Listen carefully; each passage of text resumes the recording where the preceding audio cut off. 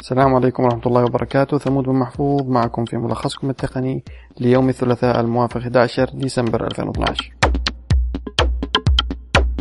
ماريسا ماير اللي عرفها كانت ماسكة عمليات البحث في جوجل أو قطاع البحث في جوجل، انتقلت بعدين صارت هي المديرة التنفيذية في ياهو.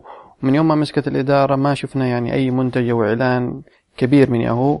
اليوم يمكن أول تغيير كبير في خدمة أو يتعلق بخدمة ياهو. ماريسا ماير أعلنت عن إعادة تصميم البريد الإلكتروني الخاص بياهو بالكامل. ركزوا يقولوا إنه شكله عشان يكون أسرع واستجابته أفضل بالمستخدمين ويكون يعني مركز وما يشتت انتباه بقية المستخدمين. برضو استعرضت إنه حيكون يعطي تجربة موحدة، واستعرضت التطبيقات الخاصة بكل من أندرويد وويندوز 8، يعني سووا تطبيق برضو ويندوز 8 والآيفون، بالإضافة لواجهة الويب الجديدة. يعني الواجهة صارت أنظف وأجمل، فهنيئا لمستخدمين ياهو. ما أدري مين عاد بقى يستخدم بريد ياهو. في حد فيكم يستخدم بريد ياهو؟ بالله يعني اكتب لي إذا أنت في التعليقات، إذا من جدك تستخدم بريد ياهو اكتب لي في التعليق. مع اقتراب صدور البلاك بيري ضروري في بعض الشركات تحب تسوي حركات نذالة. لما مع قرب صدور أجهزة بلاك بيري 10 في شركة اسمها وايلان رفعت قضية على شركة بلاك بيري تتهمها بانتهاك براءات الاختراع الخاصة بها المتعلقة بتقنية البلوتوث. تقول انه يعني شركة ريم المصنعة للبلاك بيري ما حصلت على التراخيص اللازمة لاستخدام براءة الاختراع في أجهزتها زي البلاي بوك وغيرها من الجوالات. أكيد هي حتشمل أجهزة بلاك بيري 10 عشان تضغط على ريم انه تدفع لها فلوس او تدفع لها اي مبلغ مقابل اضرار عشان تسكتها وتنهي القضية. طبعا ريم ما ردت على القضية، هي ممكن تروح للمحكمة، بس إذا ذيك الشركة قدرت تحصل مثلا على حكم قبل إصدار أجهزة البلاك بيري 10 ممكن يكون سيء بالنسبة لريم. هذه حركات النذال يعني في كل دول العالم بتحصلوا هذه الشركات زي كذا، ما عدا الدول العربية لأنه ما عندنا براءة اختراع. طبعا نفس الشركة للتنويه برضو، نفس الشركة وايلان رفعت برضو على أظن آبل وعلى HTC وغير من الشركات تتهمها إنه في انتهكوا براءة اختراعات خاصة بها لتقنيات LTE ما هي متعلقة بالبلوتوث. فوايلان نذالة. أعلنت انتل في مؤتمر خاص أظن كشفت فيه عن المعالجات الجديدة بتقنية 22 نانومتر.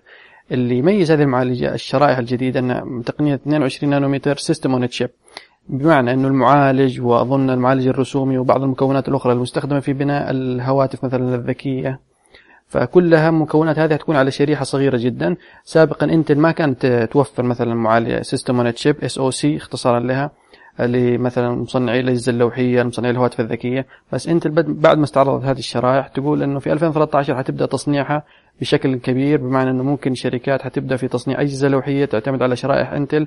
بالنسبة للهواتف الذكية ما نقدر نعرف بالضبط، لأنه أغلب الهواتف الذكية يستخدموا معمارية ARM اللي زي آبل زي تقريبا كل الهواتف عندها تستخدم معمارية ARM، وطريقة بناء التطبيقات وأنظمة التشغيل هذه المعمارية تختلف عن انتل. فهل انتل مثلا عقدت شراكات؟ هل انتل حتستخدم معمارية ARM؟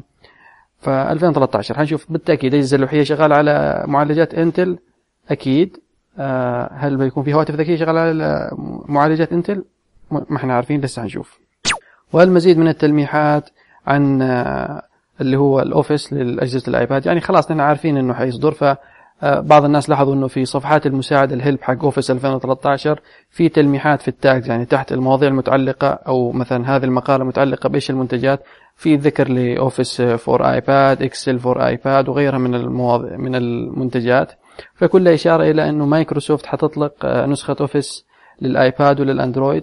لسه التفاصيل ما هي واضحة. سابقا أنا كتبت عنها إنه حيكون اللي يقولوا عنه إنه أوفيس حيكون متوفر مجانا لكل من الأندرويد والآيفون. حيكون في ميزة إنك تقدر إذا عندك اشتراك في خدمة أوفيس 365 اللي هي خدمة زي جوجل دوكس على الإنترنت لكنها مدفوعة، حتسمح لك إنك مثلا إذا عندك اشتراك في هذه الخدمة حتقدر تسوي تحرير لبعض من ملفاتك على الآيباد وعلى الأندرويد. لسه التفاصيل كلها ما هي واضحة، إنه مايكروسوفت أصلا ما سوت إعلان رسمي، فحنشوف لسه نستنى 2013 ما يقولوا في شهر مارس 2013. خبر آخر برضو متعلق بمايكروسوفت هو السيرفس. في شركة اسمها شيتيكا قامت بإحصائية بسيطة. شيتيكا هذه شركة تعمل إنه تراقب أداء الإعلانات الخاصة بالعديد من الشركات، فسووا هم إحصائية مدتها حوالي 7 أيام، مو 7 أيام، حوالي 6 أيام ما بين تاريخ 12 نوفمبر و18 نوفمبر. وجدوا أن أجهزة سيرفس ما تشكل حوالي فاصلة 13% في تصفح مواقع الانترنت. يعني ما وصل حتى 1% نسبة تصفح سيرفس. الرقم ممكن معقول لأنه أجهزة السيرفس ما حققت نجاح، مايكروسوفت يمكن ما سوقت لها بشكل ذكي، وطبعا الآيباد يعني هو المتحكم في السوق ب 88%، فبداية ممكن سيئة السيرفس. وطبعا مايكروسوفت هي إلى الآن ما تبيع إلا بس عن طريق موقعها ومحلات الويندوز ستور فقط. فمايكروسوفت يقول انها حتبدا في بيعه عن طريق محلات اخرى في امريكا زي اظن امازون، بيست باي وغيرها من الاماكن، فممكن وقتها نلقى اقبال من الناس على شراء اجهزه سيرفس. عموما الجهاز شكله جيد، بس الى الان ما قدرت انا اجربه ولا حصلت عليه. اذا تعرف واحد في مايكروسوفت يعطينا جهاز سلف نجربه ما عندي مانع. والخبر الاخير اندرويدي، هو انه مجموعه من البروفيسور اظن في جامعه ساوث كارولاينا في الولايات المتحدة قام بتجربة نظام الحماية في أندرويد 4.2. في ميزة أمنية أنه جوجل تقوم بفحص جهازك عن أي برامج ضارة يعني في الخلفية، وتقوم بمسحها أو بإزالتها.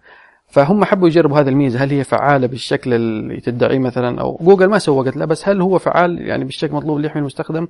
بعد ما جربوا حوالي 1260 فيروس، جوجل نفسه نظام اندرويد من غير برامج حماية قدر يكتشف 193 من اصل 1260 فيروس، يعني حوالي نسبة اكتشاف 15% فقط، نسبة ضئيلة جدا. يعني يدلك انه جوجل لسه امامها وقت كبير لحين انها تتمكن من حكاية الامن او الكشف على الفيروسات بشكل ذكي. يعني مايكروسوفت ممكن خلال هذه السنين اللي فاتت قدرت تأمن ويندوز بشكل جيد، بعضكم ممكن حيقول لا، بس حتى الآن جوجل وأندرويد ما زال حنقول عرضة للهجوم من الفيروسات.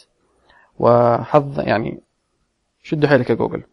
كان هذا ملخصكم التقني ليوم الثلاثاء الموافق برضه نعيد مرة ثانية 11 ديسمبر 2012. إذا عجبتك النشرة يا ريت تعمل شير لايك ريتويت، ادعمني قليلا. ممكن تتابعوني هنا على soundcloud.com/ثمود أو على تويتر @ثمود. للتنبيه إذا أنت أول مرة تتابعنا، النشر تتنشر من السبت إلى الأربعاء ما بين الساعة 7 إلى 10 في الليل حسب الظروف، لأن الواحد موظف. وشاكر لكم استماعكم.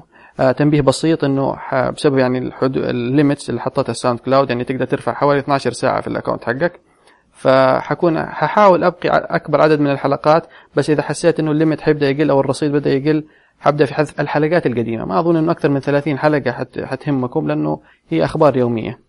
مرة أخرى شاكر لكم استماعكم، والسلام عليكم ورحمة الله.